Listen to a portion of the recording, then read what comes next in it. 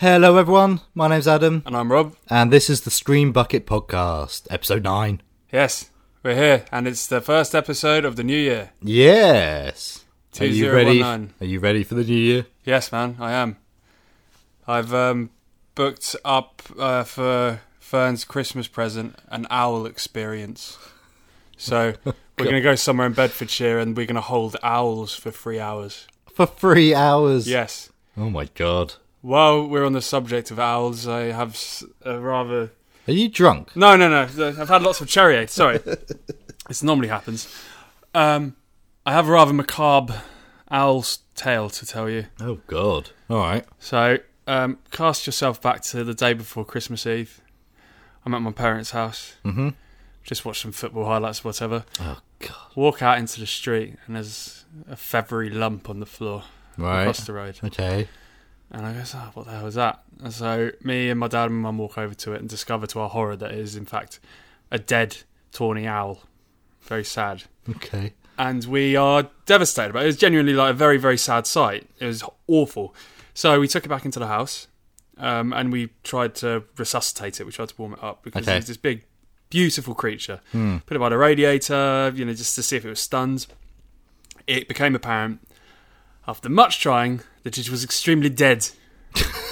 So, anyway, okay. I leave the house and I go to Southampton and I'm en route. And I just say, I take it that owl. I'm on the phone to my mum or my brother, I can't remember. So I take it the owl didn't come back to life. I said, that's all right. We're getting it stuffed. What? But I was like, what? So what?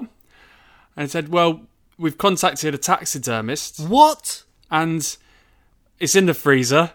Oh my god. And it's getting stuffed. And we're going to send it to the taxidermist. We're going to donate it to her. And she's going to stuff it. And it's going to go in a case somewhere. And that's that. And that's that. We're donating this dead owl. We're donating this dead owl. What's wrong with your family? We tried to save it. We tried to save the owl. It's so hard. God. But now Who thinks of that? I don't know. This is what he said. There was so many question marks in the reply. Oh my god. I thought when I first said it, they were just going to have it stuffed and then put it up in our house. And, What? But well, no. yeah. This is Christmas, so maybe they're going to put some sage and onion in it. What? Just cook it. Oh, I thought you meant turn it into some sort of demon exercising. I wouldn't put it past your mind. Be gone, spirits! The sage-infested dead bird. Yeah, keep the plague away. That's amazing. Yeah, so that owl has been donated now to the taxidermist, or will be, and she's going to make it live on in a museum or in some rich person's house or something. But would I want that if I was an owl? I certainly wouldn't want to be... Look good on your bookshelf, mate. It would look good on the bookshelf. But I reckon when she stuffed it, I mean, that must be an expensive trade now, taxidermy. Yeah, don't know. To do it well. Norman Bates was a taxidermist, wasn't he? Was he? Yeah. Yeah. That's why yeah. The drawing room had loads of birds in it. Yes. Oh, yes. I remember now. Well, that's a fun, festive story. Yeah. Cool. Well, let's before Rob comes out of anything else weird. Is there one more? It flew through the night. It flew from afar. But one Christmas Eve, it was struck by a car. That was my little Christmas. You made that up. Yeah. Are you going to get that on the plaque? Yes, I am. Okay. Sorry. That's a good story. Let's move on to the show. Yes. Right. Okay. Here are the chatty bits. See you in a bit. Quiet on the set. Hope you got your popcorn and large soda ready, because you're listening to Screen Bucket with Adam and Rob. It's been a interesting few months. It has, yeah. Covered a lot of films. Yeah, we've covered a few.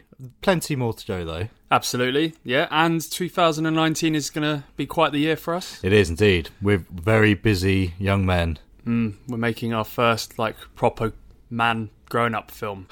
Yeah, professional is the word. That's the one, professional. Yeah. So first professional film. We're doing more than going into the woods with a camera or going into my living room with a camera. Now we're doing that, but with actors. Yeah. Actually paying money out to do it. We've got a few other things in the burner as well. What have we got? We've got Kent Bison comic. Yep. Our mascot hero. Based on a 48-hour film we did a while ago. Absolutely, yeah. We've got a couple of shorts which we'll be rolling out through the year. Yep. Whenever we find time, we'll be making a film. And, of course, we got Screen Bucket. Yay! We got this. Ongoing Screen Bucket. We are trying to keep it evolving, keep it fresh, and keep it getting better. So if you do have any feedback, do let us know at screen_bucket on Twitter, or grab us in the street. Why not? Grab us. Yes. Grab us in the street. Please do. It's been a while. Kevin Spacey style. More on that man later. Indeed. Yeah. So, what have we got for the show today, Rob? Well, we are going to talk about a 2014 film by the name of Snowpiercer. Ooh. We're going to discuss Bandersnatch, the Black Mirror Choose Your Own adventure. The Black Mirror event, they call it. Indeed. Which was, I mean, we'll get into it later. It was something else entirely. What else we got? We're going to do a bit of show and tell, some stuff we picked up over the festive period. Indeed. Might talk about some New Year's resolutions as well. I think we have to. Yeah. All right then. All right.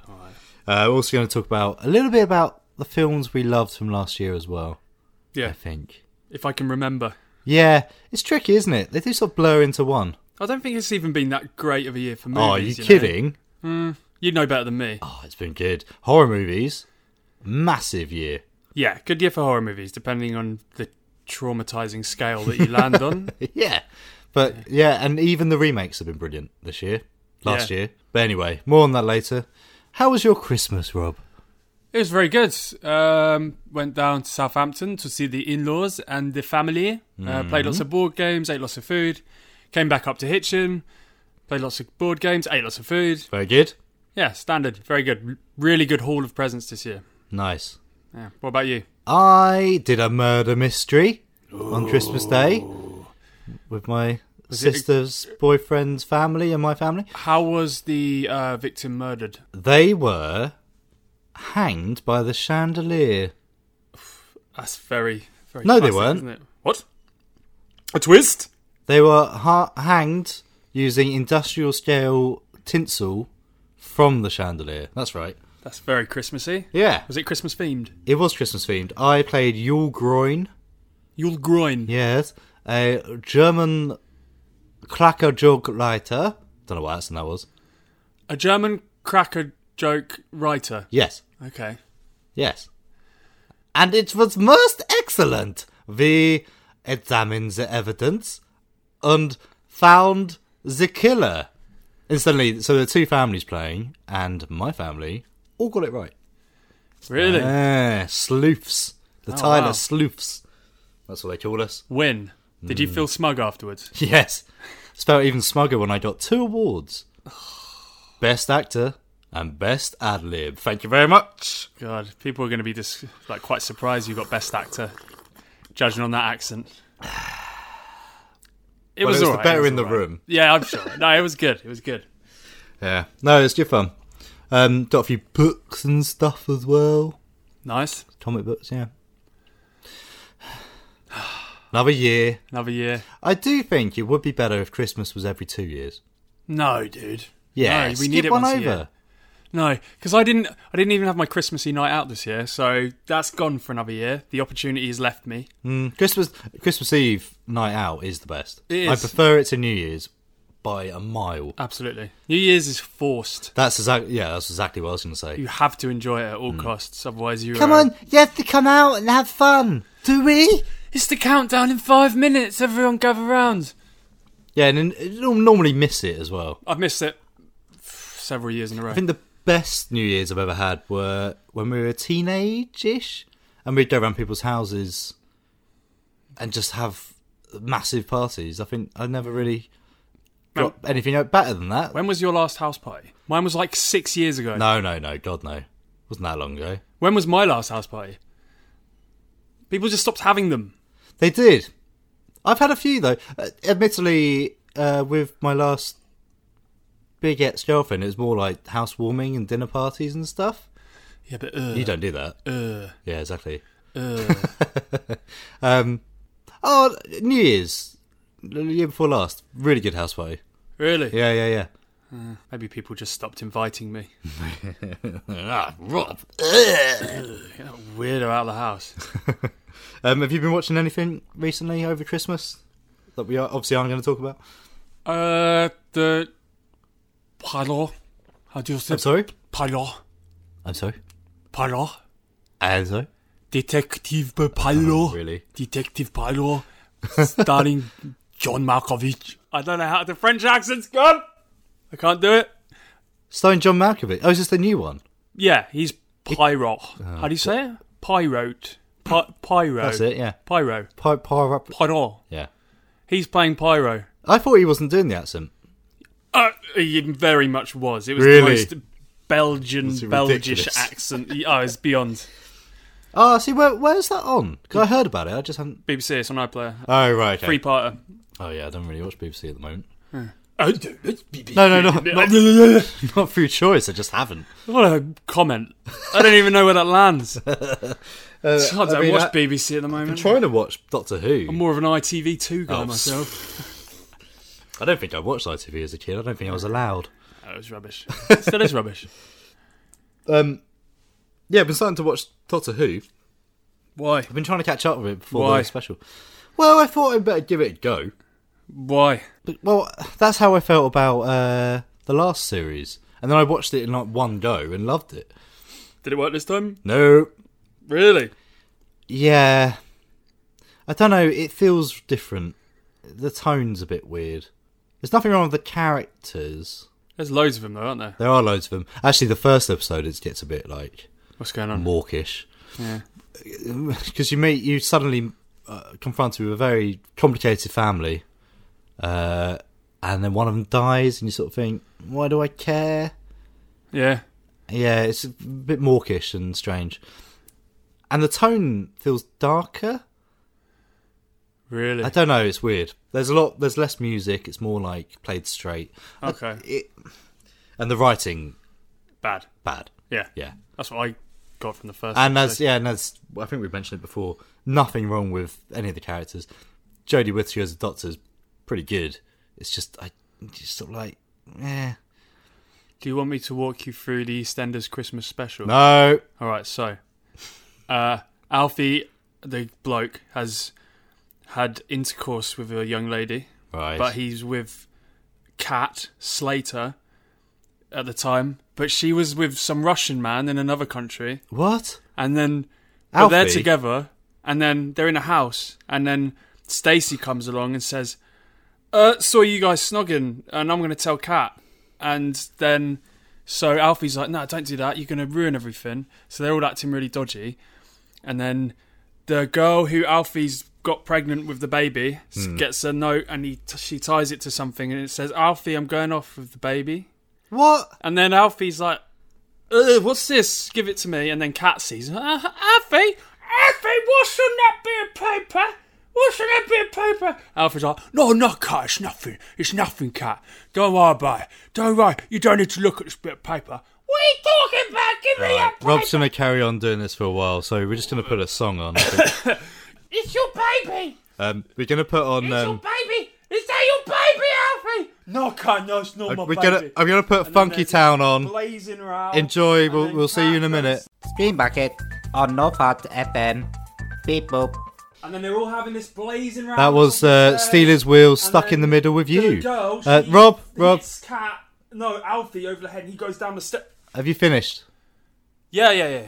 Nice. Okay, well, I'm glad you enjoyed EastEnders. I didn't. It was awful. Oh, dear. I just had to watch it. Yeah, well, you've been going on for approximately 8 minutes now, so that's a sign that you were paying attention, I suppose. Yeah. Anyway, you chose a New Year's themed film for us. I did. Snowpiercer. I did. Yes. So let me just quickly run through the plot with you. Right. Okay, so Snowpiercer is a post-apocalyptic sci-fi story based on a graphic novel. After the cataclysmic events in New York with his fellow Avengers, Steve Rogers, aka Captain America... What? Sorry, go on. teams up with his friend Bucky, who is formerly the Winter Soldier, and has caused the whole world to turn into complete snow. And together they must fight and get through to the end to confront the director of The Truman Show and have sushi in first class. Is that what happened? Yes.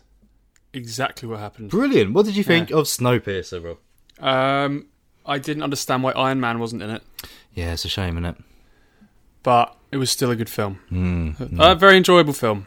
It's a good duvet film. Yeah, I can see that. Yeah. What actually happened? All right. So, in an effort to combat global warming, the nations have come together and released a chemical to lower the Earth's temperature, I believe. C17 or something like that. But they make a few miscalculations and all life on Earth dies. Bit silly, isn't it? It's turned into a frozen wasteland, so everywhere is snow, everything's like frozen to the point of cracking to pieces. All that's left is a big train that's constantly going around Earth so it doesn't freeze, full of the last remaining humans. And the poorest are at the back of the train, and as you go up, you go through the classes to the richest people, and then the front of the train is where the mysterious creator of the train lives. So the poor, they're treated like cattle at the back. They're fed these little cricket food cubes. They're, controlled, beaten, cruelly treated. So the poor at the back, they're treated like animals, while the rich live in luxury at the front. Yeah, that's right. And that's been the case for 17 years. Indeed. And it's up to Captain America to lead the fight and start a revolution. Yeah, along with Billy Elliot and Mr. Ollivander. Yes, I was pleasantly surprised by Snowpiercer. I think I'd always heard about it, and I always assumed it was a bit of a cheap, cack-handed sci-fi story, sort of sci-fi channel sort of film. No, definitely not. No, absolutely blown away. I was really surprised at the cast. Yeah, big cast. Big cast, yeah. For what feels like a very small film. Well, you can tell that the money presumably went into the cast rather than the effects, because the small amount of CGI is a bit naff. Yeah, and did you notice, like, the shaky cam was insane? Yeah, it was I did notice that. It was very Japanese. Well, you say that. The director and writer, Bong Joon-ho. Sorry? Bong Joon-ho. Sorry? Yes. who I think might actually be Korean. Right. Yeah. He's South Korean. Right. And South Korea, if you had to stereotype the films they make, do really good sci-fi. Yeah. Also, I just noticed it's Czech as well. South Korean and Czech. That's so strange. They're also very good at sci-fi, so it's quite interesting. And then in the middle of that, you've got the likes of Tilda Swinton, John Hurt, Chris Evans. Yeah. Ed Harris. It's a really, really good... I was really surprised at John Hurt, actually, because he's possibly one of my favourite actors. Oh, yeah, definitely. But yeah, so essentially it's a revolution. It's class revolt. Indeed. The poor rise up against their oppressors, who are brutally evil. They're very evil. More than necessary. Yeah, if you throw something at a woman's face, you're going to get your arm stuck outside and it's going to be frozen off in 7 minutes. Yeah, because it's bitterly cold outside, isn't it? Yeah, to the extent that there's a shot where the train's going past 7 people who escaped the train one year. And they made it about, 50 feet before they just froze to death. Yeah. Where they stood. How did they get off the train? I think there was a revolt and the trains temporarily stopped. Oh, okay, fine. There were 2 revolts prior to the revolt in this film. Yeah, there's every 5 years or so. Something kicks off. Yeah, it's quite action-packed. There's a lot of fight scenes and things. There's a lot of black... This is the other thing that surprised me. There's a lot of black humour. There is. It's quite funny. Tilda Swinton, who I'm not that fussed about as an actress, her character's brilliant. Oh, amazing. Yeah. Genuinely like something out of League of Gentlemen. And so it is her phrase. Yeah. Amazing. So for you guys, Tilda Swinton, she is kind of, at first you think she's the ringleader of all the bad guys, all the soldiers. She comes to the back of the train. They all get beaten up. And then she'll say, you've got to keep in line, otherwise bad things are going to happen to you. You've got to behave. You've got to know your place. You are a shoe at the bottom of the body. I am the head. Stay being the shoe. Yeah, there's a sort of... almost god worship. So the train that humanity survives on was built by a guy called Wilford, Yeah. who is treated like a god, essentially. He linked up all of the train railway networks, and essentially it takes an entire year for the train to get around the whole world. Exactly a year. Exactly a year, in fact. Because during the revolt, as they get into one of the carriages, the lower class passengers, The bottom class.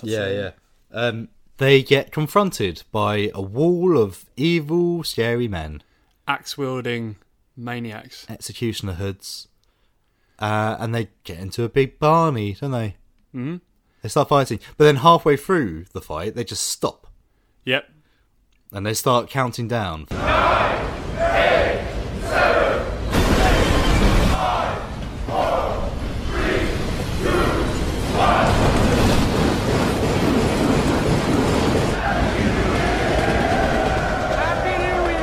Yeah. Then the guy on the floor, there's one soldier who's already been half chopped to death, blood pouring out of his mouth, and he goes, Hallelujah. There's a lot of little things I like that sort of builds the universe in it. So I especially like there's an artist who draws the children. Yeah. Because at the start... He captures everything, doesn't he? Yeah. Photorealistic drawings. Yeah, he captures the events of the journey to the front, in fact. But at the start, because these children... Occasionally they'll come to the back and they'll take kids away, and you never know what happens to them at first. And everyone's completely in the dark about what's happened to their kids. But yeah, this guy comes around and he's drawing pictures of them and saying, "I'm going to take this up the train and I'm going to ask people if people have seen the kids." And I thought that was a really nice touch. I really liked how at the start of the movie they're trading things they like. They've got so little stuff, but obviously Chris Evans, to formulate his plan, he's trading things with people to. What I love about language, talking about the universe, is they refer to the bullets being extinct. If anything's run out, they refer to it as being extinct. Yeah. That's quite cool. It is, because in their world it literally is. Well, and you say that as well. They don't say the whole wide world, they say the whole wide train. Because that is their world. Yeah. Brilliant. And they've only been on there 17 years, so a lot of them do have memories from before. So Chris Evans says that he's had 17 years on the outside, 17 years in the train. Yes, yeah. And there's a horrible, horrible backstory which we right, can't really go into. Yeah, obviously we don't want to go into spoilers, but it's quite deep. There's a lot of stuff that happens. One of my favourite details is when they get about halfway along the train, they find their way to a school classroom carriage. And you really understand the world then. Absolutely. It's when the 1984-esque videos pop up on the screen saying, "This is the world that was built for you." These kids, I mean, as soon as you get out of the lower class carriages, it's actually quite a nice place. Yes. So the classroom's actually quite nice, and the kids are well spoken and well educated. But they're being fed this absolute brainwashed literature. Especially, and some of it goes into why the people at the back are at the back and the people at the front are at the front. Yes. And there's this thing that's read to them, the kind of saying is, what happens if you go outside? The children say back, "We all freeze and die." And the teacher's creepy as hell. Yes, she is. Yeah, the pregnant teacher. Interesting detail that she's pregnant. That implies that they're trying to keep... I don't know, it's just a small thing. Yeah, just keeping things going. Yeah, I got that vibe as well, yeah. Churning the machine and keeping it running. Yeah. Even on the passenger side. And as things go towards the front, things get a bit more eccentric and mad. It reminded me of Hunger Games. It reminded me of that world outside of the arena in the Hunger Games. Because there's the different rooms. There's a weird jacuzzi room. There's there's this room where there's all these chambers and everyone's sat in like their own individual steam room. Yeah. Things that like felt very Empire Strikes Back to me. Yeah. It's the thing, because most of the rooms are very realistic and you sort of can associate it with real life. But every now and then, it'll go really sci-fi. Indeed. And so this group of ragtag resistance fighters just fight their way to the front. And that is the film. One big confrontation at the end. I mean, it's surprisingly good. And I'm shocked that not more people talk about it, actually. It's an easy watch as well. It's not too demanding. No, it's not. I was going to say that. There is some darker elements to it, but you don't really have to think about it too much. No. There is one guy who's a bit weird. Who is he? Is he Franco, they call him? Which one's that? The robot killing henchman man. Oh, he just won't die. He just won't die. There's a few things like that. What? Well, he... Really weird. He looks like an overweight businessman. And yet he fights like Arnold Schwarzenegger. Yeah. And they just can't stop him. No. I don't know, that just felt really weird to me. Oh, and the other thing, they make a big deal about how difficult it is to get up the train. But very easy. They just walk. There's no security. No resistance at all. Apart from the couple bits where there's a room. I don't know whether it's because they wiped them all out initially, really quickly. But it just walks through. It's funny, we were talking about earlier about how it's a lot like an anime. Yeah. But that's kind of recognisable in... Animes tend to give characters with small roles quite a big personality. So obviously you've got the teacher when she's singing. She does that weird eye twitch. And then there's the bald henchman who's taking the eggs down the train. Yeah. And there's a bit where he's taking out prisoners and he does this weird little facial eyebrow thing. Like it's just a da-da-da-da-da. And obviously the henchman you were talking about just now, it's always good in a film like this when there's small characters and they're not just blank-faced bad actor henchmen. They're actually like these individual... It's true. That is true. In fact, I'm visualising that guy in an anime and I can absolutely see it. It's a slightly porky businessman who's just dark-faced and evil. Indeed. And I can totally see it. Equally, on the goodies side, there's a lot of time spent with Yona, who's never... I didn't feel like she was really properly developed, but quite interesting. It's implied that she has clairvoyance or something. Did they actually explain what that was? Not once. Right. So she can see through doors, is the thing.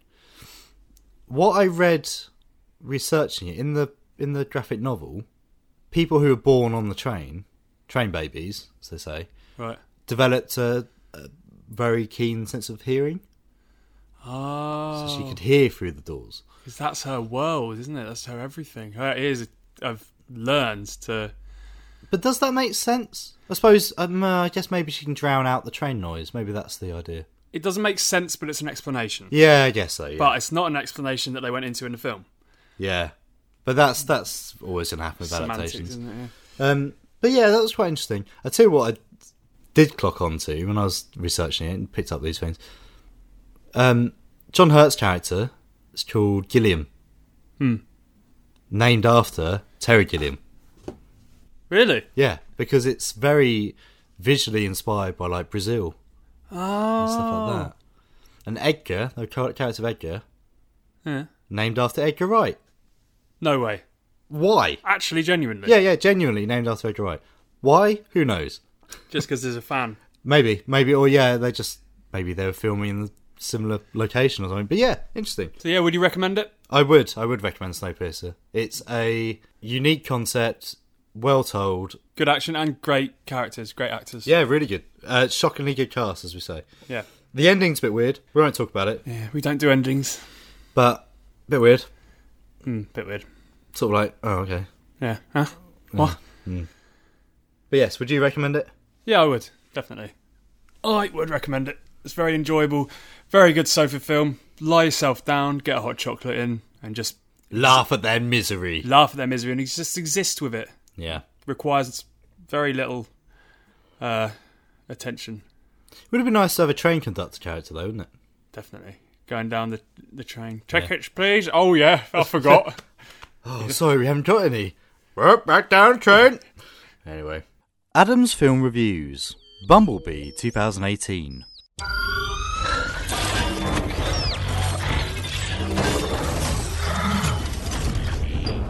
my god. What are you? So you have no idea where he came from? No idea. Well, Here's the deal. People can be terrible about things they don't understand. From now on, the only person you can show yourself around is me. Oh, I'm good. No, I'm good, thanks.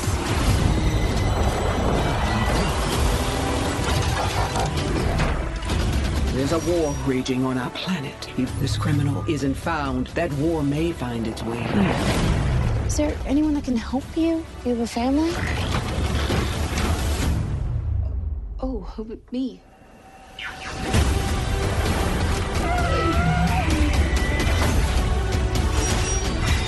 They're calling an army. I've seen firsthand, these things really are. Bumblebee, there is only one way to end this war. You must protect Earth and its people. Take it down! My back, Bee! Written by Christina Hodson and, thankfully, directed by Travis Knight, Bumblebee is technically a prequel to the 2007 Transformers series, but is genuinely a whole other beast. Drawing heavily on the original 1984 Transformers series, Bumblebee launches us immediately onto the distant world of Cybertron, where life exists.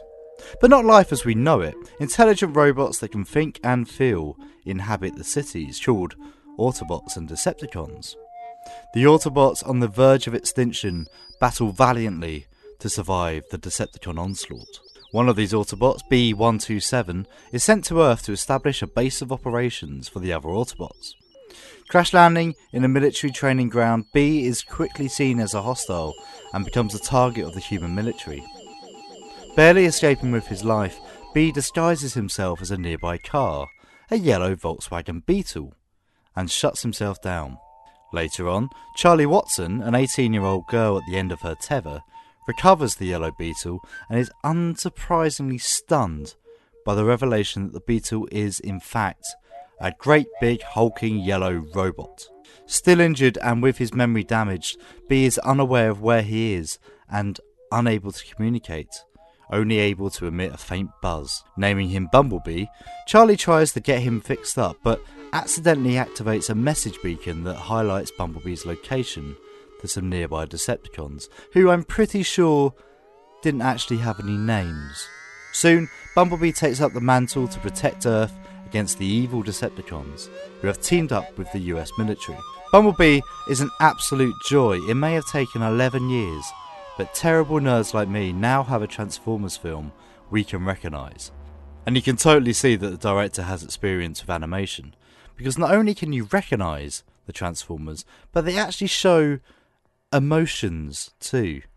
The human story is also engaging, and Charlie, played by Haley Steinfeld, is an absolute joy on screen. And the music and pop culture references land better than expected. It's good, solid family fun, sort of in the vein of John Hughes. In fact, the only thing I can think to complain about is the fact that the film has to tie in with the 2007 Bayformer series, and all of the horror that's yet to come. Fingers crossed Paramount will see sense and get a whole new series spinning out from here, because this is the film I've been waiting for.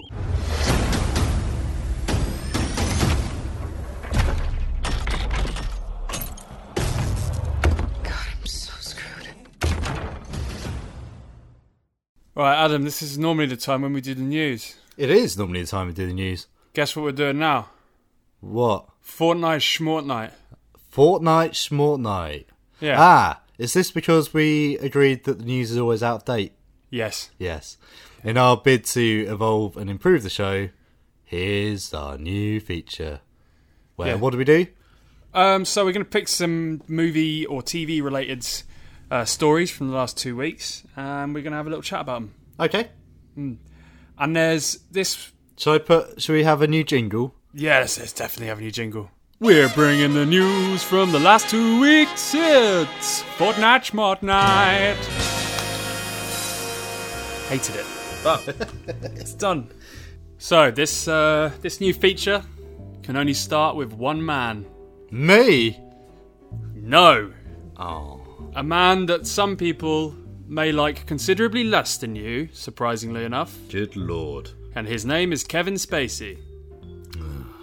Yeah, so you see that video? Yeah, I did see this video. It's I you know, part of me wants to play a bit of it, but it's too creepy, man. We'll have to play a bit. I know what you want. Oh, sure, they may have tried to separate us, but what we have is too strong, it's too powerful. I mean, after all, we shared everything, you and I. I told you my deepest, darkest secrets. I showed you exactly what people are capable of. I shocked you with my honesty, but mostly I challenged you and made you think. And you trusted me, even though you knew you shouldn't. So, what's the backstory of this video? Alright, so 2017. Right? House of Cards is being watched by millions. Kevin Spacey playing the notorious Frank Underwood, president. Yep. And then all of a sudden, Anthony Rapp, who has recently been in the newest Star Trek series on Netflix. But he comes out and he says that when he was 13 years old, he was starring with Kevin Spacey in a film of some sort, and Kevin Spacey tried to force himself on him. Okay. So this is obviously right whilst Harvey Weinstein stuff is blowing up, so everyone's feeling a little bit like, you know, was he in the suspicious. first wave of it as Yeah, well? I think he was. Yeah. And Kevin Spacey makes a huge mistake. He, in order to like come out of it in a good way, he comes out. He says, "I'm sorry, I don't remember this happening. Oh yeah, but I'm gay." I forgot about that. Yeah. And I don't know what he expected to happen, but obviously the gay community and the straight community and everyone was offended because they're thinking, "Hang on a minute, you can't." How does that justify? How does that justify anything? Yeah. So you know, that was a bad idea. God, I completely forgot about that. Yeah. He's fired from House of Cards. That's done.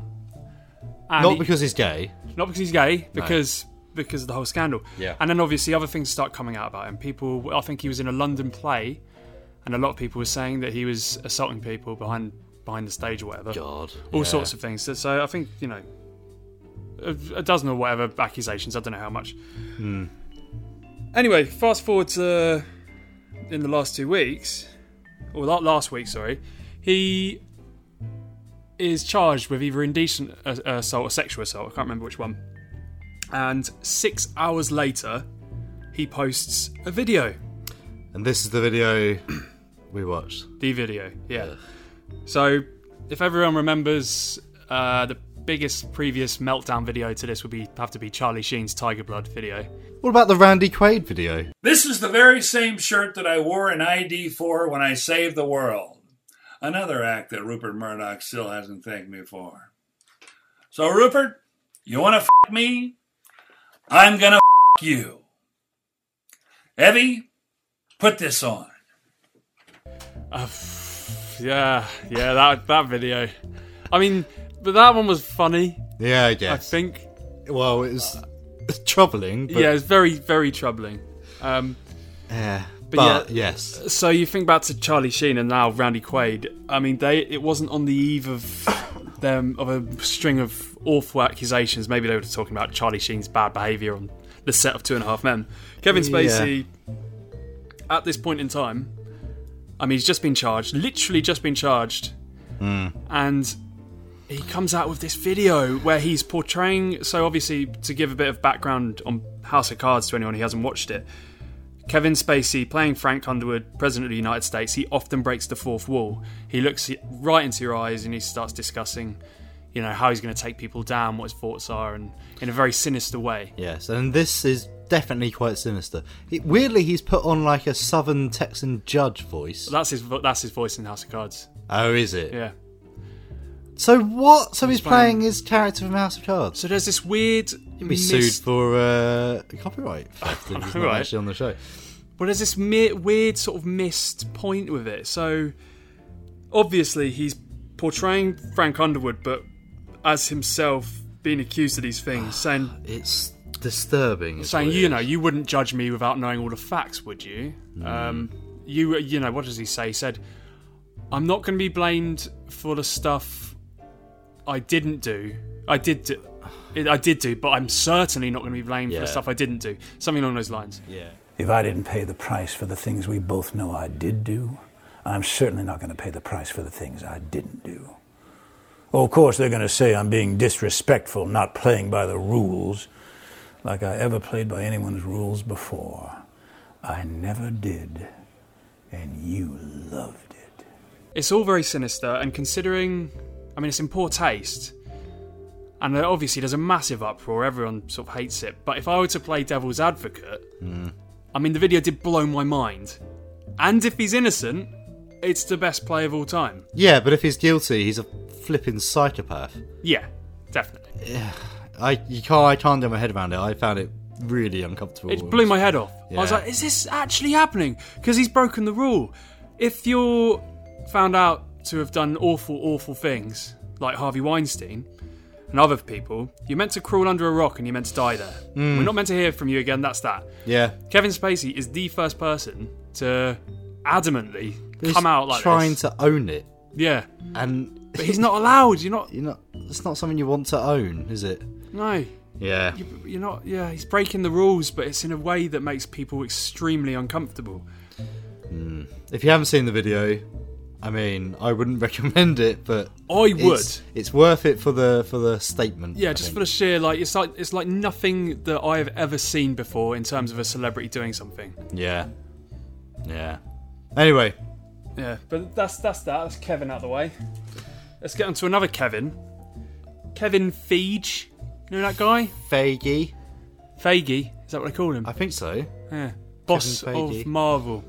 Yes. Alright, so I do try and make an effort not to put Marvel stuff in any of the news. I've been trying to do it all year, but occasionally one slips through the cracks. Uh-huh. I think this one's a good one. So Marvel apparently it's looking very good that they're finally going to get their much-deserved rights to X-Men and Fantastic Four in 2019, according to Kevin Feige, boss of Marvel. So that's good. Is it? Yeah, man, I love the X-Men. Yeah. That was the comic. I only bought one Marvel comic when I was a kid, and that was the X-Men. Right. Or Wolverine. And I love them. And there are good bits. You're getting fidgety. It's like you hate talking about them. Yeah, a little bit. Yeah. But it's good. I'm done. You're done? Finished. Logan. That was it. Yeah, but what if they did the whole R-rated new line of X-Men films? How good would that be? Surely it would be good. Tell me it's good. Yeah, don't know. Well, we'll freaking move on then. Yes, please. Sourpuss. Another thing that's come to light. Yeah. HMV. Yeah. Sad. Very sad. It's the second time they've gone into administration in the last 6 years. Really? That's not good. It's a shame. It's funny though, because when all of these record stores were closing down, I don't know, whatever, 10 years ago. Yeah, it's all Virgin Megastores and stuff, isn't it? Yeah, people were saying, oh, well, HMV, those corporate shrifts, they're going to be around forever. And now they're the little guy that's shutting down. Well, apparently they still sold 20% of the UK's DVDs. 20%? Yeah, which is huge. That's massive. But that's still not enough, because as in the next couple of years, the sales going to go down, and that's not going to sustain them. That's a shame, because HMV's great, man, when you go in. I mean, the one I last went into was in Southampton, and upstairs you've got thousands and thousands of DVDs. Some of them are really obscure. You know, you've come across some really weird horror movies up there. Well, for me, that's the main thing, because that's why I get a lot of my Arrow video. But this is the point. If you can't browse in the same way online as you can in the flesh, when you can just literally flick through racks of things. So how are we going to find new stuff? You just have to listen to nerds on the internet. That's another slice of life that's going to drop. Bites the dust. You know what it all started with? Woolworths. That was the start of it all. I'd miss Woolworths. I really do miss Woolworths. Woolworths was the one. You can still kind of get the same atmosphere from Poundland. Yeah, but the toys in Poundland are the knockoffs. Yeah, Woolworths had Beast Wars. Woolworths was a place you could wander around for. You could kill an hour in there. Indeed. And they had Pick and Mix. Mmm. That was when I committed my first crime. Did you? Stealing the Pick and Mix. You monster. I once walked out of Woolworths with a can of Coke without paying for it.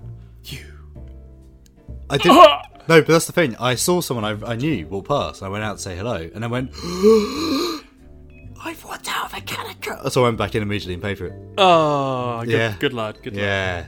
Well done. Yeah. I mean, when I say I stole Pick and Mix, I think I stole like 4 cola bottles. That's a penny.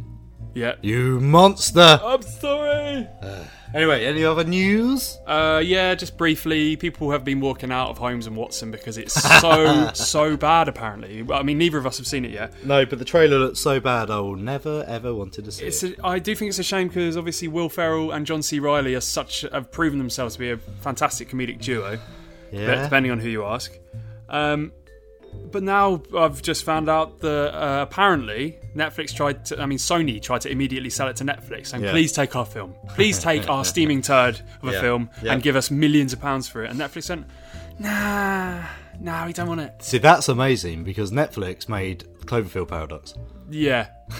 For Netflix to turn down your Will Ferrell and John C. Reilly fronted movie, you have made a bad film. You have indeed. Oh dear. Yeah. But that's it. That's all right. That's Fortnite Schmortnight.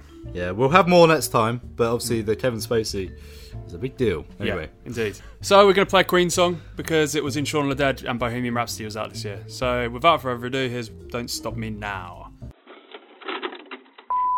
You have one message. Message 1. Hola, Screenbucky. Feliz Año Nuevo. Happy New Year to you. I'm just calling you to say, I hope you're doing well with your new movie. I'm in the warehouse at the moment, just finishing up our shooting on our new film. There's a lot of pyrotechnic involved, a lot of fireworks, a lot of dynamite and TNT. So I'm just making sure it keeps nice and away from any flame. What is that? Is it that? You split the flame because of fireworks? Oh no, someone put it out! Put it out! Oh, Jesus! No! Oh no, why is it so good? Everything's on fire! I must get out of here! Jeez! I've been hit in the head by a firework! Oh my God, my head is bleeding and burning at the same time! Why did it happen every time? 2019. I know, right? It's a big year for us. It's a huge year. We've got to hit the ground running. Yeah, before we just expire. Yeah, and just go back to our usual couch wallowing. Yeah. This is the year we turn 30, is what we're getting at. And what have we done with our lives? Well, you got married. I did. I did. No, it's great. That's a good thing. A good thing from 2018. Yes. Well, 2018's been quite a year. I feel like I've scratched off a few bucket list items this year. What have you done? Saw John Carpenter live. Brilliant. Which I never expected to. We met Bruce flipping Campbell. Oh my God, yeah, that was last year. Wow. That was a big one. Yeah. Big one. England won at penalty shootouts. Oh, did they? Yeah. Oh, that's interesting. It's been a while, man. It's been a while. Oh, but that's just killed my brain. Yeah, well. England! Give me a New Year's resolution. One of mine for 2019. Yeah. Finish a film. Finish the film. Finish the film that I wrote 2 years ago. I wrote that script 2 years ago. Really? As a quick and easy... A fix. Yeah. Oh, we're doing it now. And that's we all are that doing it now. That's all that matters. It's taken 2 years. So we've got auditions coming up, haven't we? We're going to audition some actors. We are. Complete strangers, mostly. Well, all of them, in fact. Yeah, it's quite exciting, that. That's very exciting. We're going to have 2 full days locked in a warehouse, watching people flitter in and out. Very exciting. It's going to be tiring. Yeah. But it'll still be good fun. So yeah, one of your resolutions, please. I want to get something written and finished and published, maybe. Ooh. But I want to do Tough Mudder, and I'm going to do it with Josh, that weird guy we met in the department store last week. Oh, yeah. Really? You've agreed to do that? Yes. Oh, what's wrong with you? I know. It's 5 kilometres to 10 miles, apparently, and they electrocute you. 5 kilometres to 10 miles? I don't know why they changed it up. Weirdos. That's what it said on the website. 5 kilometres to 10... So, 3 to 10 miles? Pretty much. Okay. And then so we've got to run around training a lot, and then on the actual day, then you've got to be electrocuted, and you've got to climb up things, and... Yeah. Why? I don't know. I think we're going to do it for charity. Oh, yeah. Yeah. Do you just give money to charity? Yeah, but I don't know. It'll be fun. It'll be like... Because we're going to be old soon, aren't we? And then we won't be able to Shut up. See, you can do it with us. No. Oh, fine. I'm too busy. I've got all this work to do. All your work. Oh, yeah, I'm the talent, man. I'm the talent. I'm not a technical wizard like you. Well... We're going to get you a laptop, aren't we? We're going to make you learn how to do all the editing. Yes, we are. Yes. We are. Okay, another resolution for me, a personal one. Stop caring about being 30. That'd become Yes, important. that's a very good one. Very good one. Be very important coming up. One from you. So, I don't know, man. Get healthy. Stop smoking. Switch from fags to vapes. Oh, yeah, everyone says this. It's boring. I know, but I don't want to smoke anymore. All right. And I can't not smoke when I drink. So maybe I need to give up drinking for a while. Yeah, but you've done that before. Then you go off the wagon in in an absolutely insane way. In a blaze of glory. What you need to do is just do everything slightly less. Rather than give it up. Just slightly less. But isn't the... And then do it slightly less again. Isn't the failure day fun? It can be, yeah. When you just say, no more! Let me smoke and drink. I'm going to give up commuting to work. Good. Go, because you're going to Hitchin. Yeah, I'm going to be able to walk. Amazing. Yeah. Or run. Maybe I'll run. Maybe I'll run to work. Or from work. Yeah. I believe it when I see it. Yeah. I used to run. I was a runner. I just have school. Literally don't have the time. That's the trouble. What else? I think just, reach the next chapter of Hollowdale Media is the most important thing. I think so. I think that's the thing. So right now, the things I've got burning in the oven of my brain, I've got a board game I've been writing for 2 years. I've got a novel I've been writing for 5 years. That's the thing. I actually wouldn't mind trying a novel, but doing other things. It's different art to script writing. Oh, I want to write a comic script. Right. About who? Submit. About what? No, I want to start submitting to companies. Yes. Do some freelance stuff that way. I want to write a 2000 pilot. AD. I want to write a pilot for that show I was always talking about writing, but I don't want to talk about it in case anyone steals the idea. Okay, yeah, steal idea. Yes. Well, that's the thing. We need to start doing competitions. Yes. And in fact, maybe if we start doing competitions, we can start talking about them here. Exactly. So, you guys listening, a very, very good thing to do if you're wanting to get into the film industry. Enter competitions, because A, people are seeing your work, and B, it gets you doing stuff. It gets you practicing, it gets you learning techniques. It's very, very important. Well, it's anything. Art. Yeah. Drawing, anything you want to fashion. do. Yeah. Yeah, I think that's what we need to do. In fact, it's just reminded me there's a Nickelodeon one at the moment. Interesting. Where you write a script for a show of a list they give you. SpongeBob on it? It's got to be. Not sure if it is, actually. It's stuff like Always Sunny in Philadelphia. Oh, really? Yeah. Oh, I could do that. Definitely do that. Do a script, send it in. If they like you, they'll bring you in for a internship and a paid... No, not an internship. A paid writing gig for 6 months. Wow. In LA. In LA? Yeah. Oh, you can do it. You're married. I'll take her with me. I'll throw her in a suitcase. Yeah. But that's something worth looking into. Yeah, definitely. Yeah, so maybe that's our show resolution then as well. Maybe we start talking about competitions and things, get the knowledge out. Actually, I would like to do more interviews, get some local people in. If anyone's listening who do write or film or any sort of arty thing, and do let us know, because that'd be really good, that'd be really cool. We can highlight you and... we want to hear your stories, we want to hear what you want to promote, we want to get your names out there. And also, so we can learn off you, we can steal your brain powers of disciplines. Yeah, because let's be honest, we don't know everything, Adam. Well, Google knows everything. I've got Google. Oh, yeah, that's true. The Oracle. Right, well, good. So, New Year resolution, quick summary. You want to get healthy. Yep. Hollowdale Media, disperse into the next realm, right? Enter more competitions. Yep. I want to... Oh, sod it. Please, sir. What is it, boy? Please, can you sponsor us? What? You could sponsor a show on North Hearts FM that's made for the community, by the community. And let us keep making great content. We're a fledgling station, but one with over 10,000 listeners a month. And it keeps growing. And what's in it for me? 5 adverts a day, sir. Plus, the world will get to see your branding at live events, online, and be proudly displayed alongside the show you choose to sponsor on all online content, plus on-air mentions and branding. It won't even be taken out of the shows on Listen Again, so your brand will be out there forever. Then how much is that going to cost me? Only £360 a year, sir, or £30 a month if you just want to run adverts instead of a full sponsor. It isn't more? No, sir. Just head to northartsfm.com for more information, or get in touch on Twitter or Facebook. This is brilliant.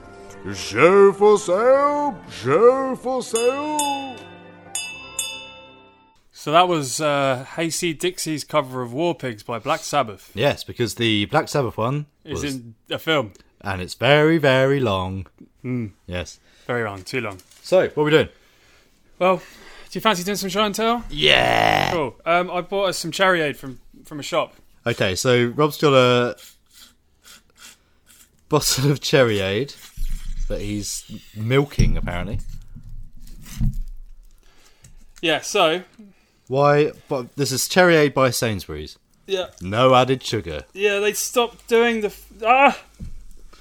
They stopped doing some Jamie Oliver douche obviously came along and said we can't sell the full sugar stuff anymore. Because you can't get... if any listener can tell me where you can get good Cherryade, which isn't no added sugar, it's got all the sugar, then we'll send you a prize. We'll send you a bottle of sugar-free Cherryade. This is really on topic with films and stuff, isn't it? Yeah, oh man, massively. Yeah. Do you know, I was in Sainsbury's... Oh, there it is. I was in Sainsbury's just now. And there was a couple having an argument. And the woman was having a go at the guy, saying, "Why do you keep on going into trances and not listening to me when we're shopping? I just walk around and you're just not listening, you're just staring into the abyss." Yeah. And you know what? I wanted to throw him up a gang sign of respect. Because this is what happens to me. I walk into Sainsbury's with my wife and my brain just goes... What were we saying? It's just it's the hunter-gatherer gene. Yeah. It's just kicking in and going, everything's here. It's all done. You've done your job. Oh, everything's here. Everything's here. All I need to do is go round in trolley. My work is done. Yeah. Yeah. Well, I used to do the same... Well, I didn't do the same thing. I used to... Oh, that's not bad, actually. Oh, thank you. Oh, so the reason you brought this on was because you thought no added sugar Cherryade would be gross. Yeah. And it's all right. It's okay. Yeah, I'll take it back. Don't tell me what a Cherryade is. Oh, yeah, it's quite nice, that. Nice. So now we're just drinking Cherryade. Yeah, let's talk about some presents. Oh, yes. Christmas has just happened. Yeah, we got some cool stuff. I got some Jurassic Park pyjamas. Did you really? Yeah, I did. And a Jurassic Park hat. And my brother got me a load of Legend of Zelda stuff. There you go. I've got the hat here. It's got InGen written on it. So it's a reference only nerds will understand. Nerd.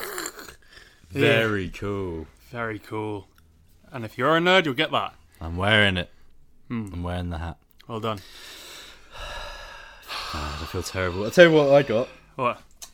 Probably the most exciting present I got. It says a lot about me. So old. Is a book. What kind of a book? An autobiography. Is that Jesus? No. It's better than Jesus. It's Rick Mayall. Oh, amazing. What's his autobiography? Yeah, the Rick Mayall. Bigger than Hitler, better than Christ. Wow. So the front page is... How would you describe that?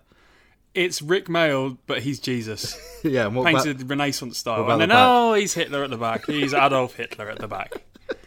Oh, it's going to be good. It's so good. The blurb at the back. Oh, you read it. I often mix among ordinary people. I have taken the tube and I love to meet poor people. And I talk to them occasionally too, and sometimes give my autograph for free. I think it's pompous to call myself a comedian. I prefer to think of myself as a phenomenon. I adore Rick Mayall, and this is fantastic. Gosh. So the book is chapters of different things he's done. I just opened the page randomly to Guest House Paradiso. Perfect. There's letters that he's sent. He's just a ridiculously talented and brilliant man. But this book came out in 2005, and I never heard of it until... No, I didn't. Literally a year... Well, not even a year. They've got scripts in it as well. Yeah, it's got scripts. Just read you this excerpt. I've just randomly turned it, and there's a chapter called Sex. A question for you, viewer. What do you do when a jealous husband catches you red-handed with his wife, and you've got a pork pie up your... Anyway, let's move on. Oh, man. I'm really excited for that. Anyway, another present. Cool. So I got a book from Fern's granny. Okay. By Stephen Fry. It's called Mythos. Ah. And it's kind of...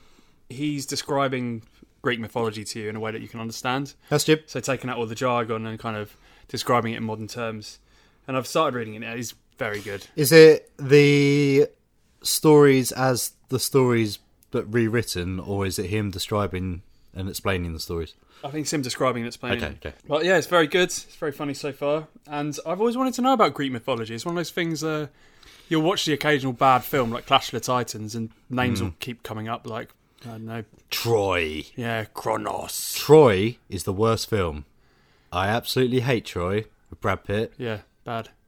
That put me off Greek mythology for a while, I'll be honest. I learned most of it from cartoons. Yes. Ulysses 31, that's just Greek myths in space. Yeah. No, I agree. I've always wanted to learn more about them. I'm about, I would say, a 50th of the way into the book, and already there's so much incest. Oh, yeah. In Greek mythology.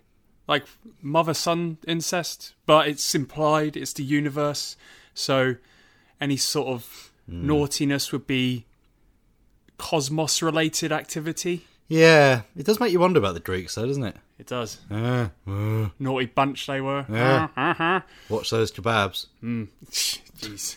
Oh, my God. What about you? Another present? This is one that was actually given to the show. It was addressed to Screen Bucket, and it's called The Awkward Storyteller. It's a card game, a party game for creative people, it says on the box. I'm very intrigued. So, unfortunately, it's players 4 to 11. Okay, 11, that's a very random number. It is a very random number. It's also a bit annoying because it means we can't really play it. Yeah. But we can have a look at it. So, I haven't opened. This is the first time I've opened it. Read the game blurb. The Awkward Storyteller is a straightforward party game for creative people. Players have to think in original twists and plot lines for their story, which they make up as they go along, for the entertainment of the other players and anyone else who's listening. The game begins when a player, the storyteller, selects the story card and reads out the caption upon it, which will be the first line of a story that has yet to be created. The other players then ask the storyteller creative and difficult to answer questions and play a letter or word question card. The storyteller must develop his or story ad hoc. This must be done using the specific word on the question card, on the answer, or beginning the answer with the letter featured on the question card. And there's a how to play on YouTube. Okay, right, let's give it a go. So I've got a stack of white question cards, a stack of black story cards, and some cards that are red and green. To start the game, each player draws as many question cards as the number of players in the game, minus 1. So 1. So we've each got one story card, question card. Okay. Shuffle and place the story deck face down in the middle of the table. Choose who starts the game. You start the game. Cool. Storyteller draws one card from the story deck and reads the story out loud.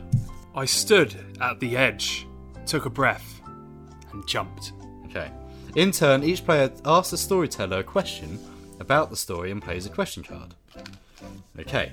When the question card is played, the hourglass is turned around in order to count out 10 seconds for the answer. Right, so I'm going to ask the question. Okay, so my question card says one word. It says crazy. Okay. So, what? So I have to ask a question, and the answer has to have crazy in it. Right. Why were you jumping in? Because I was a crazy person, and I wanted to die. Alright. Why did you want to die? You have to use the word cost in it. Because the cost of living was too great when I had a pigeon shackled to my chest.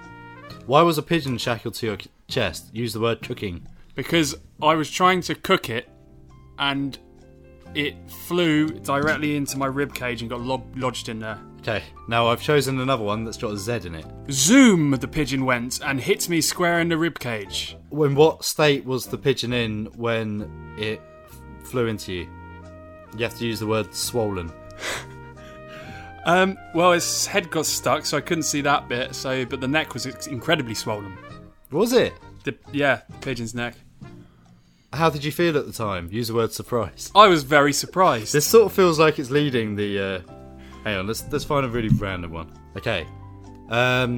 What would save you right now? Use the word rainbow. If only I saw a rainbow, I think that would inspire me to not jump and learn to live with the swollen pigeon stuck in my chest. Don't know about this. I've got a problem with some card games. Cards Against Humanity as well. Cards Against Humanity feels like you're being prescribed the joke. I don't like Cards Against Humanity because it's there's cards with words on. You put them together and you make a funny thing, but they're all the same. And and you still feel it's like your humour. Exactly. It feels like yes, but I could have had a funnier thing. It's just making people have to. This again. And it makes you bitter as well. People would pick someone else's one because they think it's the funniest, and you're sat there thinking, well, my one was alright, wasn't it? Yeah. And this feels... Obviously, we're not giving this enough because we're not playing with 4 to 11 people. I don't know. I feel like we could have better stories. I think if a couple of drinks, quick fire with like 6 people, this could be pretty good. Yeah. What's the challenge cards? If you think that an answer doesn't make sense, you can challenge that answer with the red card. Right. The storyteller has to explain themselves. So these are what these are. Yeah. And then, if the storyteller can't give an answer to a question, that's when it moves on to the next person. Okay. Interesting. Undecided. But we'll see. Thank you very much to the person who bought it for us. Yeah, thank you. Very much. Really good, really good, really good. Okay, so yeah, have you got any other presents to talk about? I got one of those mini PlayStation things. Oh. Yeah. So it's got 30 games. Preloaded. Yes, it's tiny, tiny PlayStation. Doesn't even need proper power. You plug it into a USB and that charges it. 30 preloaded games. Cool. Some absolute classics. So you've got the original Grand Theft Auto. You've got Resident Evil. Oh, have you? That's cool. Yeah. I'm into the that. sort of bird's eye view yeah. car going around and blood skids and stuff like that. Resident Evil Director's Cut, which is like a really hard version of the already really hard game. Is it improved graphics or is it PlayStation? Oh no, terrible. Oh, good. Graphics. Oh, that's good. I'm glad. Yeah, there's no HD remake or anything like that. Yeah. My personal favourite, Tekken 3. Tekken 3 was my absolute favourite beat 'em up as a kid. So duking it out with King and Jin and Heihachi and all of that. Yoshimitsu looks really cool. They just designed Yoshimitsu like the Predator in that one, and he looks badass. Does he? Yeah. But yeah, there you go. The PlayStation games I remember most. Not in it, I guarantee. FIFA. FIFA? The original one. What, you've had a game? You had a FIFA game? Was it FIFA? No, Dave. My mate Dave had one. Oh, okay. I just used to go around his house and play. We used to find it funny because they would fall over randomly. Right. Okay. Rayman. They had Rayman. There was no Crash Bandicoot. There's no Spyro. There's no Medieval. Well, Crash Bandicoot's just had a remake, hasn't it? Yeah, so you don't need it. I mean, I've got that anyway. Medieval, that's a shame. I love that. Yeah, probably my favourite PlayStation game. It's a very Tim Burton sort of thing. They're remaking that, I think. They're doing a HD, I think. Yes. Yeah, they are. Maybe that's why. But it doesn't look as good as the original. There's something charming about the blocky graphics in that one. Yeah. Which they gave it a swishy, nice coat of paint, and now all the charm, for me, is gone, because it looks too nice. Tell you what, the other game me and my mate Dave used to play and loved Jurassic Park. Oh, yeah. I never played it. There was one level that we absolutely drove us mad, and you were the little chicken ones, and you were running it to hide in the footprints of the big ones. Compsognathus? Yes. Compies. The Compies! Yeah. That was really cool. And then there was later one where it must have been Lost World. You were the T-Rex eating the hunters. Awesome. That was very cool. Because Compies aren't in the first one either. You got your health back by chewing on the human. Amazing. And the other one we used to play, Die Hard. Die Hard. We used to absolutely... I think that might have been an American game that he brought back. Because he used to say, yippee-ki-yay, all the time, and we were very small and young, and went, he's small. That's a good one. Yeah. When's the N64 one coming out? Because that's the one I'm after. Not in sight. They've just released a SNES one, haven't they, or something like that on the NES one, so I don't think the N64 you won't see for a while. Oh, but that's the one I want. GoldenEye. Well, I only had like 2 or 3 games on the N64, so I want it just so I can play all the other ones. Yeah. Oh, man, there's so many good ones. Perfect Dark. Perfect Dark is amazing. Obviously, they've got the likes of Donkey Kong 64, Mario 64, Banjo-Kazooie, yeah. Pokemon Stadium. All the standard ones. They're the ones I had. A game we spent a lot of time on, Star Wars. Oh, yeah. Shadows of the Empire. Yes. I never played that one, but I know the one you mean. And you had to do the tow cable around the AT-ATs and stuff. You used to play that level to death. Yeah. Ooh, Conker's Bad Fur Day. Yeah. Would that be on there? I doubt it, because it's into the Rare territory there. So Rare obviously owns a load of it's got rights to Perfect Dark, GoldenEye, and all of that. And so you wonder if an N64 one came out, would it just have like Pokemon Snap and Mario? Oh, Pokemon Snap. Zelda Ocarina of Time, which is obviously a masterpiece in itself. Yoshi's Story? Yeah. Yeah. Kirby? That was on the 64, wasn't it? I think so, yeah. Well, that's just money over the future. But anyway, let's play another song. You have one message. Message 1. Hello, Scream Bucket.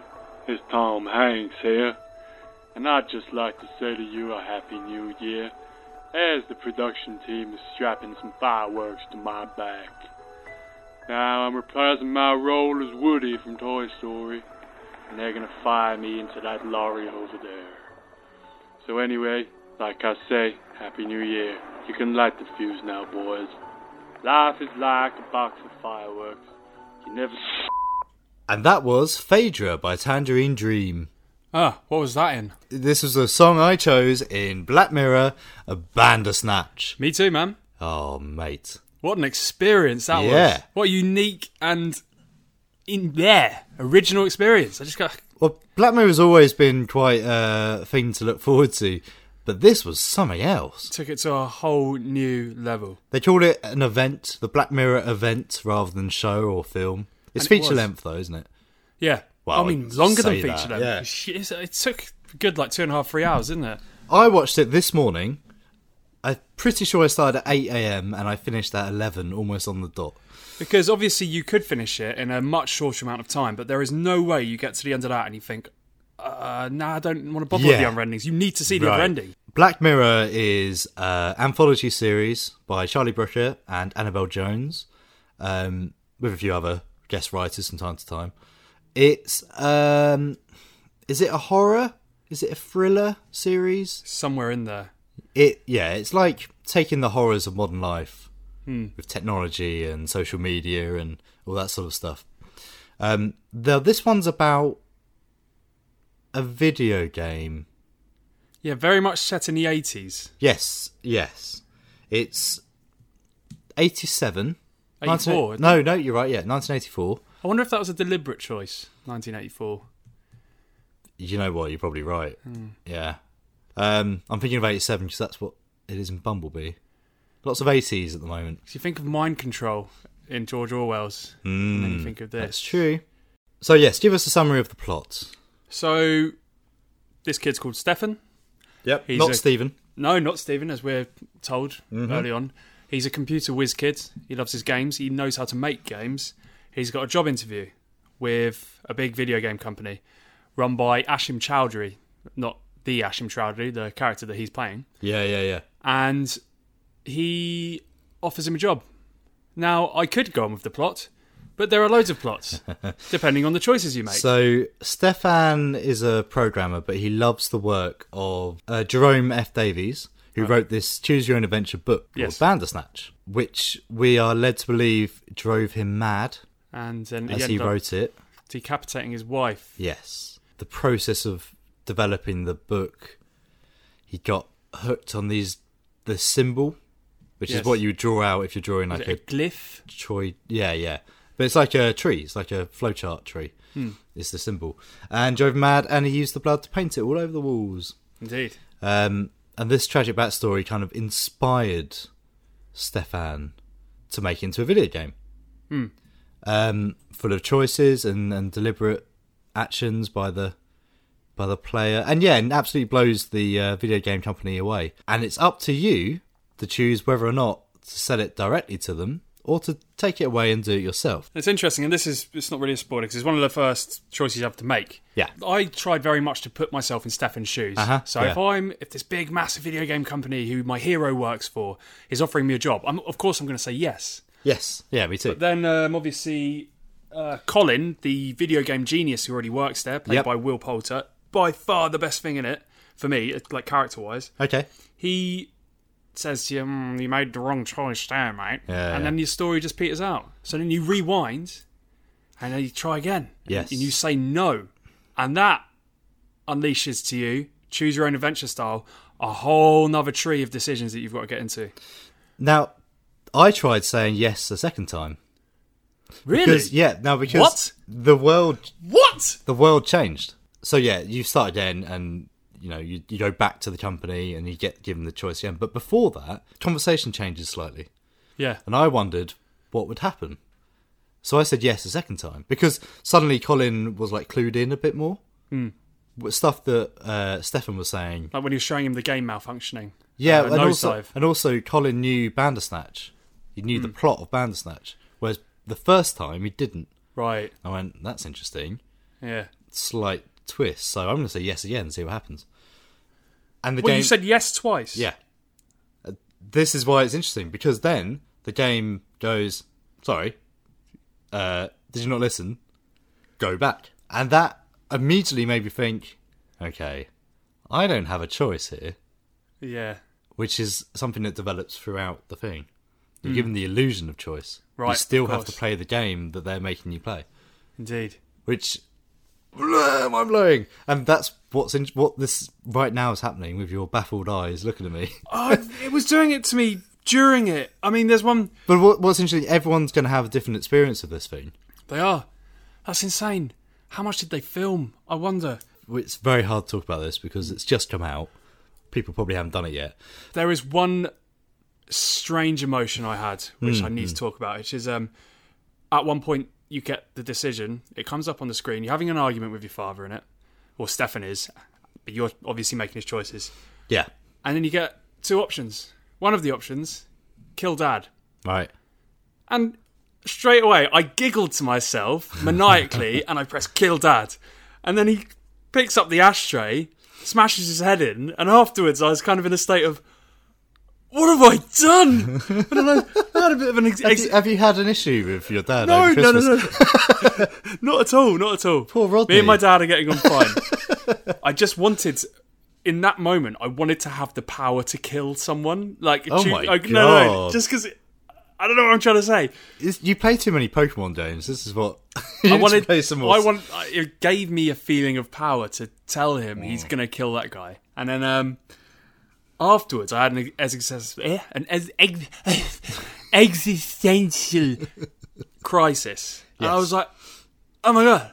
No, I didn't want to do that. I feel really bad now. God. And then I thought, I'm being controlled. What if I'm being controlled? Or what if I'm controlling him and someone else is controlling my decisions? Is this real? God. Am I being judged? Am I being judged for having chosen that? Well, you say that because you kind of are. Yeah. Because it's not as straightforward as a choose your own adventure.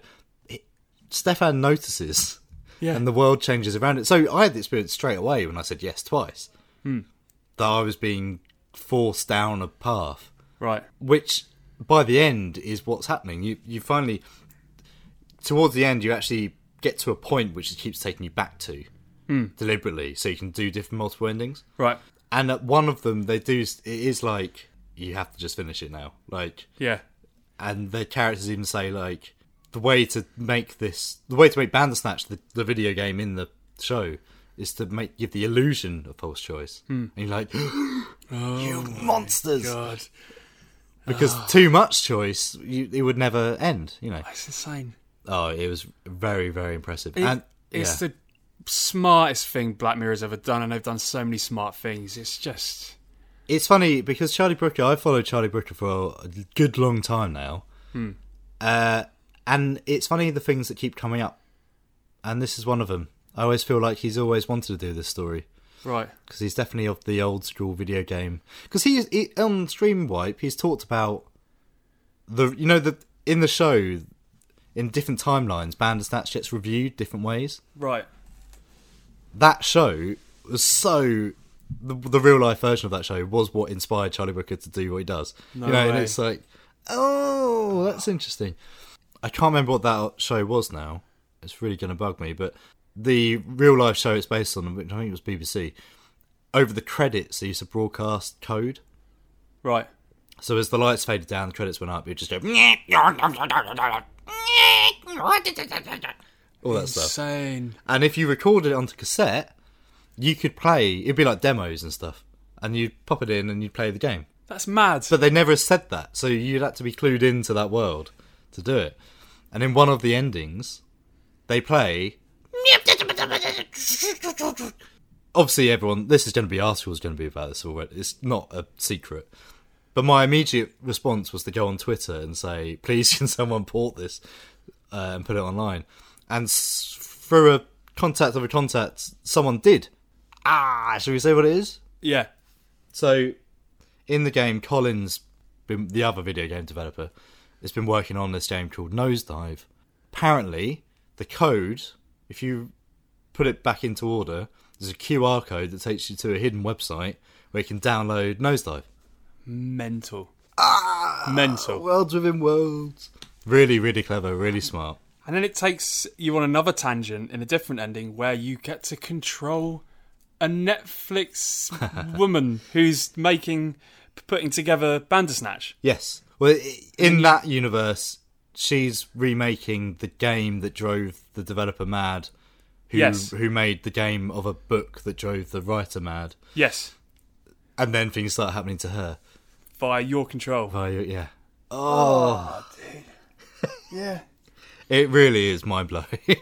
It's one of Netflix's crowning achievements. And it's Black Mirror, of course, more so. Well, and I love the fact that it's this is the thing. Because I've been following Charlie Brooker for so long, it's sort of a bit of a pride thing. Yay! Yeah. Someone else could have done that and it could have been utter rubbish. The whole thing, the whole idea of it.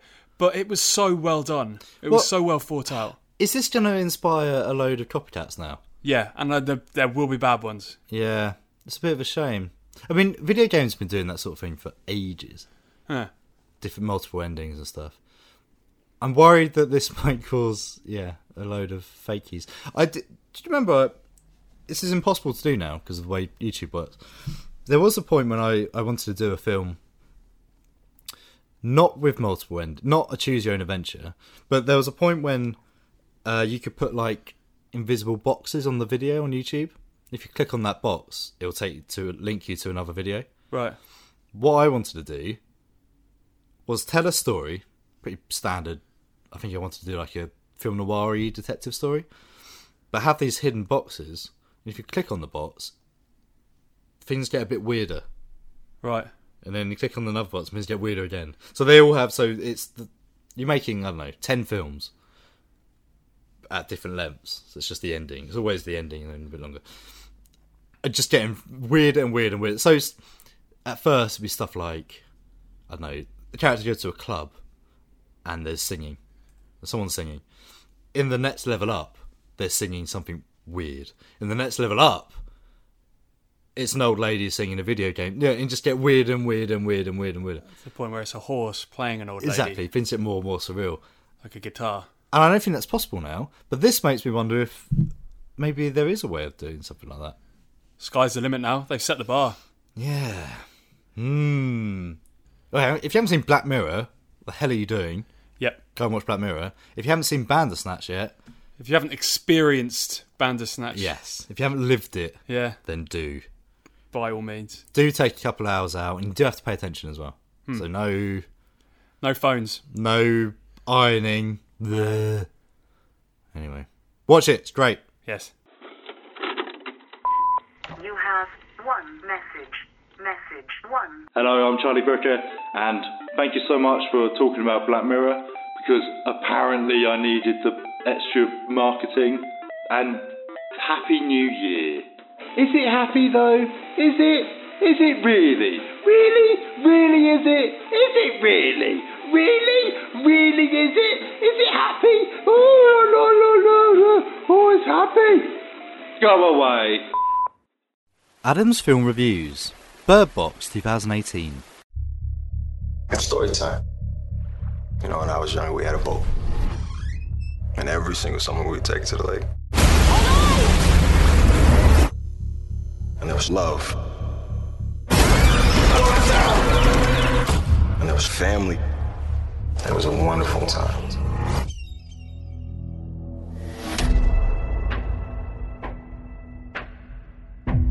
We were just driving.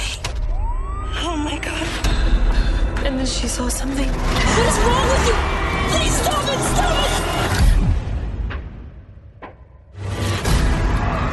This ain't no virus or a chemical attack. It is real evil.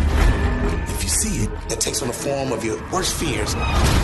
Every contact we have had with the outside has brought us death.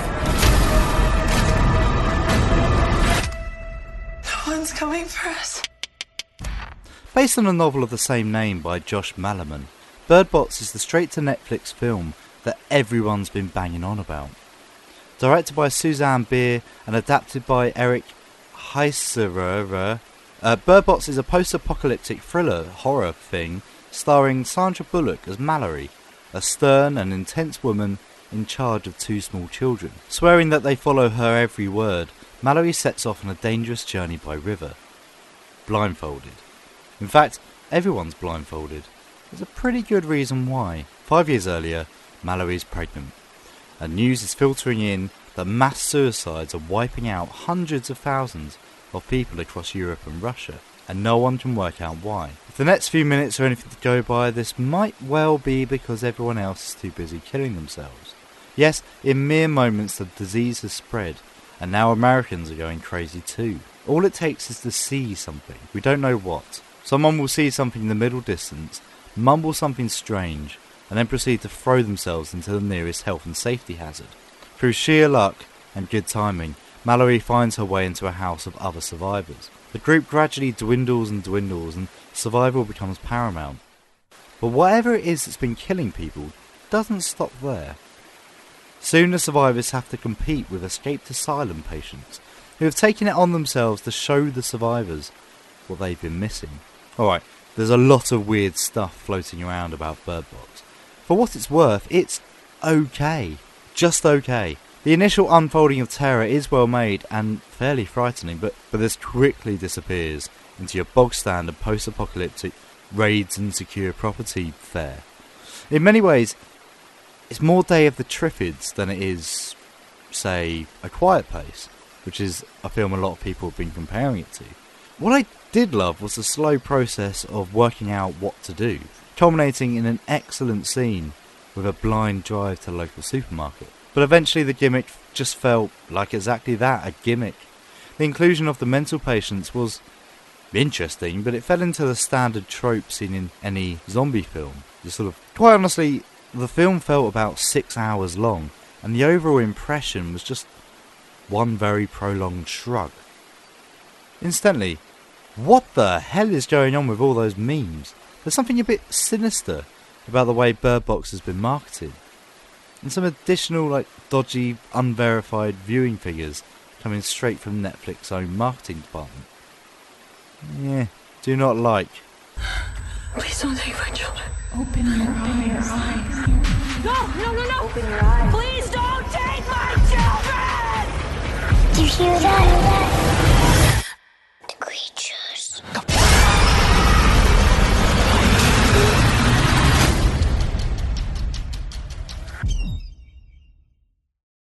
Okay, so normally at this point of the show we'd do a bit of improv, a radio show. We're not this time. No, we feel like there's a lot to talk about this week, so we're going to skip it. I did a poll on Twitter. As we blunder into 2019, we have a question for you. Which of our features do you enjoy the most? Now, the results are in. In-depth film discussion wins with 67% of the vote. I mean, that's a lot. Yeah, the news was second favourite, 17%. Writing techniques, which we haven't done in a couple of weeks now, but that's 11%. And at the bottom, with 5%, is the improv. I'm a bit insulted. Well, it's like they're questioning our creative ability. It's something you raised. It's whether or not that's something that needs to be more scripted. We're not sure. It might be an unfair poll because obviously the in-depth film discussion is it's a big one, isn't it? Bigger part of the show. I still think we should do something. I think more sporadic, more random, more, Yeah. It's completely farted out at this point. Obviously, we want to still tell stories on the show. Yes. What format we're going to do that in? So maybe we do more written sketches? improv based on experiences that we've had. So we've got some source material. Or we just dip into it throughout the show. Yeah. Either way, we're going to go away and think about that for a bit. I mean, if you're desperate to keep it, then do let us know. Yeah. We'll just do a personal one for you. Yeah. In the meantime, it's the end of 2018, beginning of 2019. I think we should probably do what everyone else is. Oh, what's that? Look back at the last year. Cool. All right. So, 2018 in film. Yeah. I think it's been a massive one. Yeah. Especially for horror movies. For you, absolutely. There's always been horror movies in cinemas, but it felt before that they were mostly aimed at teenage date people. Yes. I mean, there's a few of them I've seen this year, but there's a beast and it's coming out of your closet and it's satanic. Don't think it, don't say it. Yeah, wish upon. Yeah, wish upon.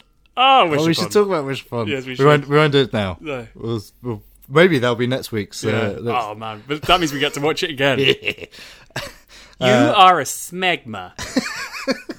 Wish upon's absolutely ridiculous. Anyway, but there's been some proper horror movies this year, hasn't there? Have been. Yeah. A couple of months ago, when we were first starting out, we talked about Hereditary. For those of you that missed that, Hereditary is, depending on three people's opinion, it's either a fantastically worked, sinister horror movie, a complete and utter farce to the point of hilarity, or the most traumatizing thing you've ever watched in your life. Yeah, we had the full range when we went on my birthday. Three completely different opinions. Oh, I loved it so much. I hated every moment. I wanted to leave. I was jealous of the woman who left, and I spent all of it hiding in my leather jacket. Oh, mate, it was the best thing ever. Events in the film that shook you to the very core of your soul. Things so horrible to picture. Criminally undervalued on the award front, though. So, Tony Collette said afterwards, but the filming process was mentally disturbing for her. Like, she had to maybe get some help afterwards, I don't know, but she found it extremely traumatizing to shoot and film. Did she? Yeah, she had some issues with it. Suspiria remake had a similar thing, which I haven't seen yet. Really? Yeah, the lead actress had to have therapy afterwards. Wow. Yeah. Also, Hereditary, can't forget Alex Wolff, the older boy. Yeah. Oh, very mate, he was incredible. All the cast were good, but those two really stood out. Yes, definitely. Yeah, never been as... I mean, that long, still shot of him lying in bed after it happens, and then the sun comes up, and he waits for his mum to go to the car. A fantastic, well-made film. There's another film, which you took me to the cinema to, and I loved. Oh, yeah? Ghost Stories. Oh, yeah. Ghost Stories, phenomenal. I can't remember if we've really talked about it. We did a bit, yeah. Ghost Stories is amazing. Jeremy Dyson and Andy Nyman co-wrote. Did Andy Nyman direct? I think he did. Yeah, it's an adaptation from their play that is put onto screen, and it's amazing. Really, genuinely great film. Very good. Very funny. Very funny. Actually, still quite scary. It's four stories, three of which are like dramatizations of what people are talking about. The first one's scary, the third one's weird, and the second one is the funniest thing. Oh, yes. Amazing. Like, really, genuinely laugh out loud funny. It's got the kid from the Black Mirror episode where, with the troll face, and he's great in it. Get her away! Sorry, he's just pulled up a picture of the girl from Hereditary, the terrifying, terrifying girl. Jesus, stop it! Stop it! Jennifer! Yeah, Alex Lawther. Yes. Who's a fantastic actor. He, End of the Effing World as well? Yes. Yeah, he's brilliant. I really, really like him. Ghost Stories is funny because it came out the same week or the week after what everyone else in the world is banging on about. Quiet Place. Yes, another very good horror. It was good. I really enjoyed it.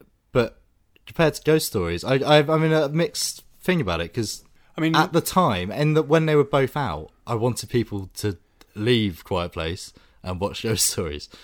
Well, A Quiet Place is an American a very good American style horror It's film. an American Hollywood horror movie. Yeah. You've got your Emily Blunt.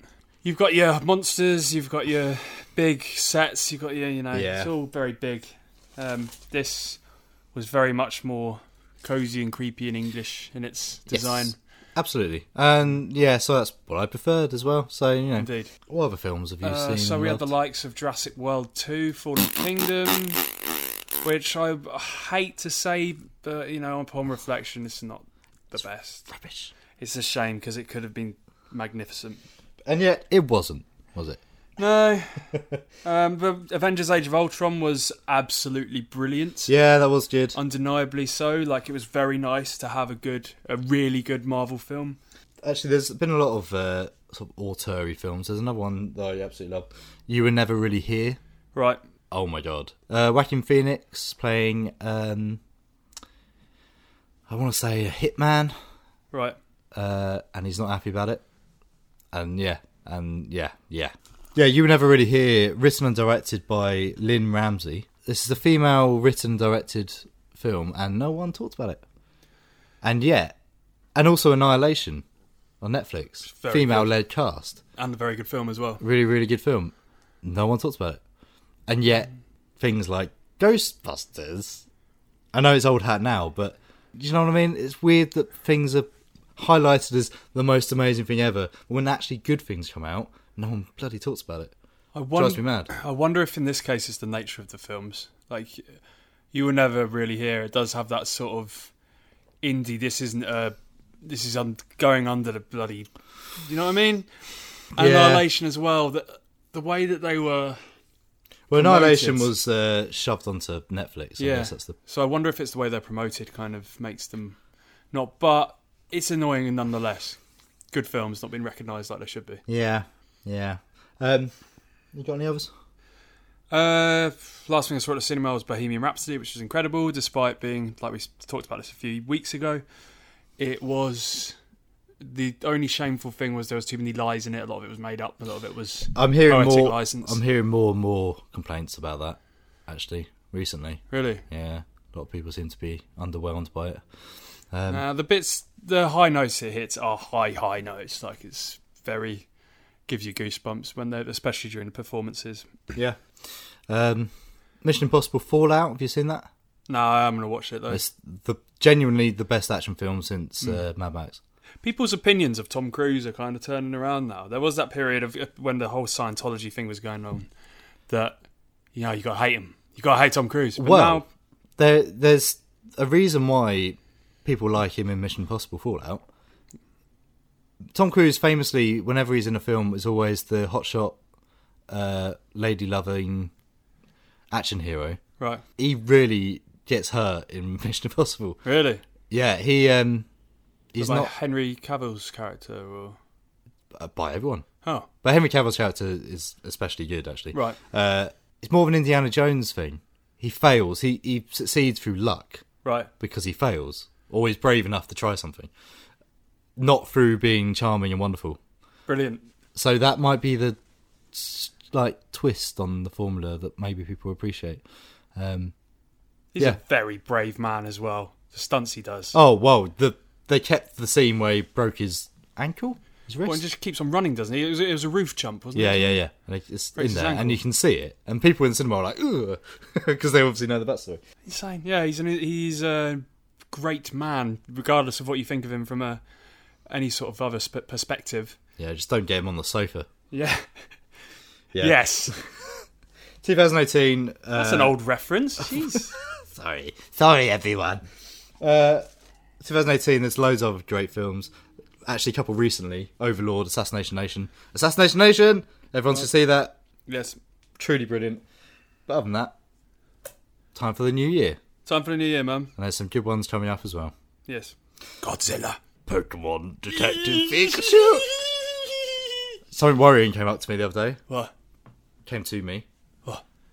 Transformers. Yes. With Michael Bay, the first one. Yes. Came out 20 years after the original Transformers, right?